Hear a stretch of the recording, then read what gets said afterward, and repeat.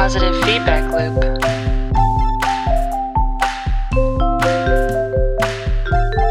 Three, two, one. Hi, and welcome to Positive Feedback Loop.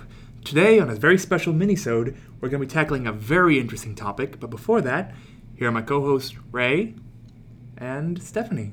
Hey, guys. Hi! So today's mini-sode of the podcast, as we decided to call it just now, is going to be about privacy. We talked about this very briefly in the last full episode, and we thought it was a topic that really required a little bit more time and devotion. But we didn't want to devote an entire episode, 45 minutes to it. So we decided, you know what, let's do a little tiny episode just really going deep on Privacy. the topic of privacy. Yeah. I think this is something that's particularly interesting given the fact that we have someone here whose main expertise is social media. Oh, yes. But privacy comes up all the time. Yeah. Meanwhile, we have someone here, myself, who dislikes social media just has inherent bias against it. So this is promising to be an interesting topic to discuss. And I'll be an unbiased representative. He'll be our Switzerland. Denmark. Well, just because I deal with privacy issues doesn't mean I'm not unbiased. It's true. That is true. Yeah. So I'm I can start with go a ahead. story, actually. Yeah, go ahead. So I helped an organization that has to deal with HIPAA compliance in general. And they had, at one point, their social media manager, they had been posting photos of an outdoor clinic that they were running for a day. And so posting pictures of the people who were coming into the clinic. And I had to tell them, When you say outdoor, you can't do that. when you say outdoor, Like when they put up a tent and they, Okay, for an event okay. or something, Right. and Yeah. they help bandage wounds or deal with the dehydration or whatever comes up.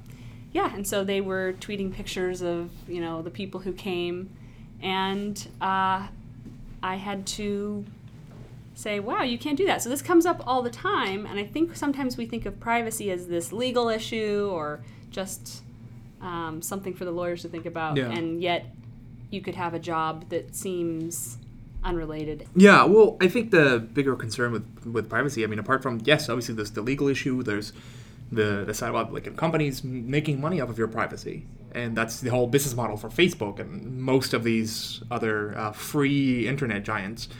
Because, we get use of these services we receive for free, but they're not really for free. Obviously you're paying for them with your persona, with who you are, so you're selling that to marketers. But there's a lot of things that come into this. For example, just recently there was a law passed in the UK allowing the government, to a large part, to actually see your browsing history. And many different parts of the government can see that. Not just, those parts that are related to Homeland Security. It's a lot of them. I think even the Agricultural Department can see, which is, why would they, for the love of God, need to see your internet history? And there's been this kind of push lately to diminish the protections for privacy in a lot of places. So I'm interested to see how you feel when it comes to your own personal information not being in your hands. Because I know from my perspective, it's something that I deeply cherish my privacy, and I certainly take steps to protect it, but obviously not enough because I do have Facebook, even though I post very seldomly on it. Just because you don't post doesn't mean that there's not information Exactly. being recorded about you. Exactly. How you're browsing, who you're looking at, Yeah. how often you're looking at certain pictures. Absolutely, yeah. And all these things are recorded. Even before social media, and obviously during, after social media platforms have launched and actively used, anything you do in public is not private, obviously, but even being a photographer, for example, if someone does not have a reasonable right to privacy in a public space, you can be photographed, and that is normal. And that's a fascinating point covered. because photography, know that all of these photos, a photographer can take a picture of you in a crowd, sell that to, or just in public, sell that to Facebook, and now there is a picture of you in an ad that you never expected. Because they can do that. Right. That is a thing that can be done. And Facebook does take pictures of people's profiles from people's actual accounts and uses them in promotional material. Is that true? I do believe that's the case. I think they... I think we need to fact check that. We might have to fact check, but they do work, many social networks work into their agreements that when you sign up, you allow certain embedding. Like they say, you know, your photo, when somebody comments on it, it could show up in another stream or, you know, so Sure. I you do have believe to, Facebook yeah. has to cover itself, so it does work in a lot of, this may be found embedded somewhere. Yeah, I mean, all the stuff that you put online is no longer yours once you've put it out there. Well, it is. It is legally yours, Yeah, but to a you'd have point. no control. Yeah, that's the And thing. so- It's how much is it yours if you have no control over it? I mean, what is the point of ownership if it grants you no actual power Yeah. over the item? So that's I have a question for Ray, the unbiased one. So he claims. Yeah. So he claims. Have you ever had little a biased. friend take a picture of you and post it to Facebook, like tagging you, where it was a photo you did not want up? So in most cases, no. There hasn't been the pictures that they did post up. I didn't mind having up. Some of them I even tagged myself in to kind of Like you were grateful they had posted I was some grateful. photo. I was grateful. So in terms of photos I didn't want, no, I don't think so. That's never happened. Yeah, because I think of going back to photography, someone may have a friend where they do something in a private place, like someone's home, and they're having a party, but that person takes an embarrassing photo of them. So yeah, And post actually, it. now that I think about it, there have been photos where I might have done some embarrassing or things that I didn't want other people seeing, and they didn't post it online, but they could have. Like they easily could have just uploaded this image to Facebook or whatever you have, Twitter or something. But I think it depends on who your friends are, and you have to make sure that the friends you have are considerate of your public profile. So I think that's an important factor. So now Being able to- privacy affects how you choose your friends? That's actually, Yeah. it's true. Privacy, some people who I know are more outspoken and want to, not outspoken, but rather are willing to share more information than I would be willing to share. I try to, maybe not be with them all the time just because I'm afraid of being, out there too much. yeah. I can kind of see that, but so it actually is changing your behavior based on your own fears of having your privacy violated in that sense, or rather, not so much violated, but having information you wish not shared being shared. I mean, that's just in real life. When you have friends, you want to be friends with people who are generally not out there telling your secrets. Exactly. You I mean, want to. so- Your friends are people who you trust with confidential information. You can share Yeah. things with, and it goes, the same way with pictures and other items. Yeah. So who can you trust more? Your friends? Like your close friend group? Let's say the closest 50 people that you're Facebook friends with. Can you Yeah. trust them more? Or a company with a privacy agreement but does have access to all of your information? Who do you trust more?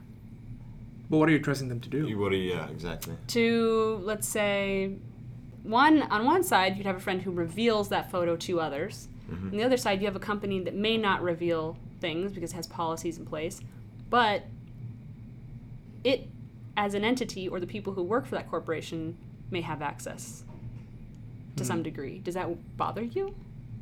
That a stranger who may be an employee Not might really. have access? It doesn't really bother me because unless they're psycho, it doesn't really bother me. See, I would disagree though.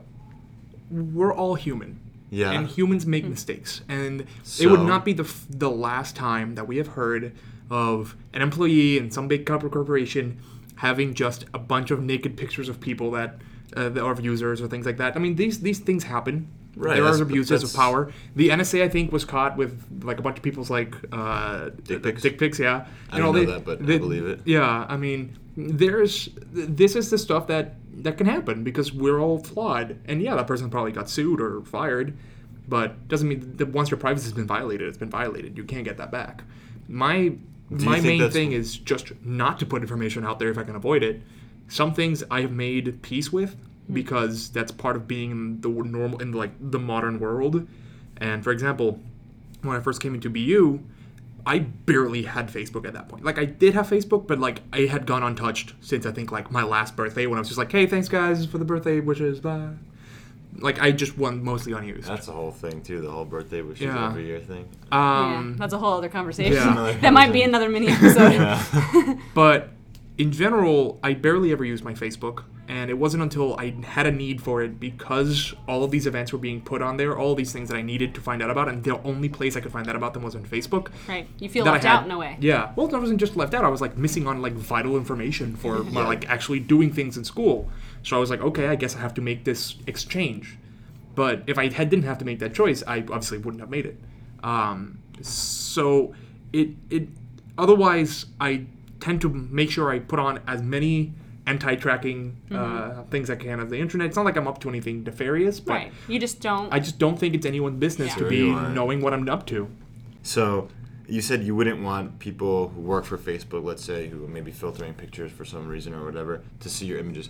Is that why you think there's a heavy push towards AI and image detection to maybe put like a black box around picture organization so like human beings actually won't see it, and it'll just like go through an algorithm to detect what it is and where it's coming from, and that way you that's avoid the privacy issue, because the only entity viewing your picture, invading any privacy, is a robot. It's So an algorithm. I'll disagree as to the reason, but I might agree as to the effect. Okay, yeah. So I don't do it's not the think that reason is the either. reason why that is being done. I think a lot of the image analysis being done by computers is to better be able to basically look through more images much more efficiently I than with a agree with person. I The agree with primary you. use is Yeah, different, that's obviously. true. Although the I- ultimate effect is that, yes, you're taking the images out of the hands of people. Right. Because there's just more images than anyone can Right. do with at this point. Well, there's an analog or example of what Ray's described, which is you used to take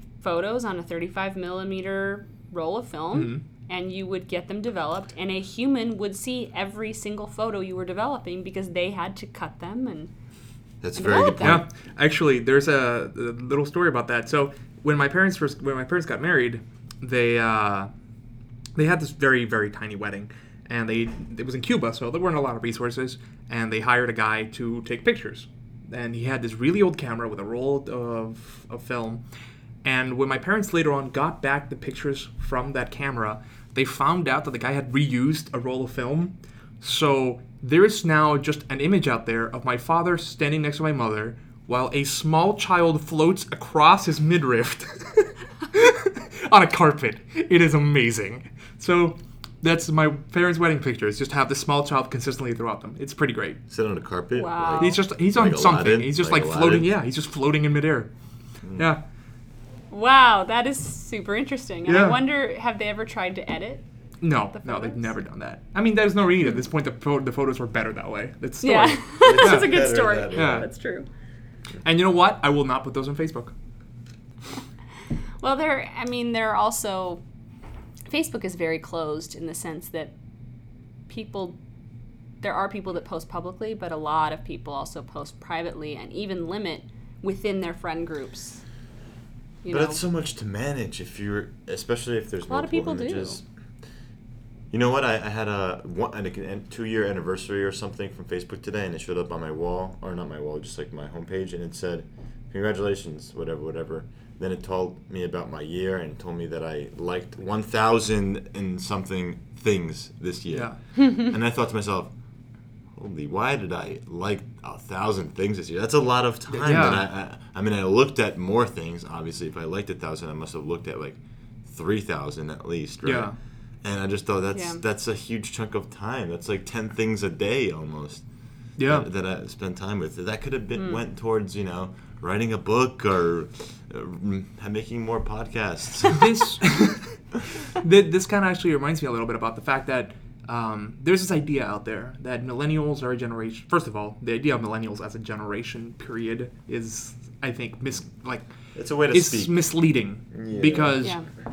any group of young people will have similar characteristics in terms of Yeah. younger adults. Younger people tend to be more self-absorbed, etc., just because you're younger. And then as you age and you have children and your family, blah, blah, blah, things change. And those trends are the ones that we naturally see with each generation. Every generation at some point had the same qualities that millennials show today, with the exception that now we have access to mobile devices. Right, but and then you everyone's could- affected by those. You could attribute that to like psychological development, more Yeah. or less. But then I think what they're talking about when they say millennials or X generation, it also incorporates the economic situation at the time and like True. the things like And those are things, the things that that affect your cohort in terms of major events that shaped the world that you grew up in. I think those are valid things for thinking about how they might have affected a specific group of people. But things that are just based on the fact that 20-something-year-olds are really self-absorbed. I don't think that's Well, what's really a interesting fair is comparison. when I think I agree with you. Yeah. And I think what's happening is when people define generations now, when they're defining the baby boomers Yeah. and defining Generation X, they're defining their characteristics as they are now, which Yeah. is dangerous. What they should be doing is saying, this is what baby boomers were like and cared about when they were the same age as millennials. Exactly. That would be more interesting of a comparison. And that would be better data analysis. Yeah.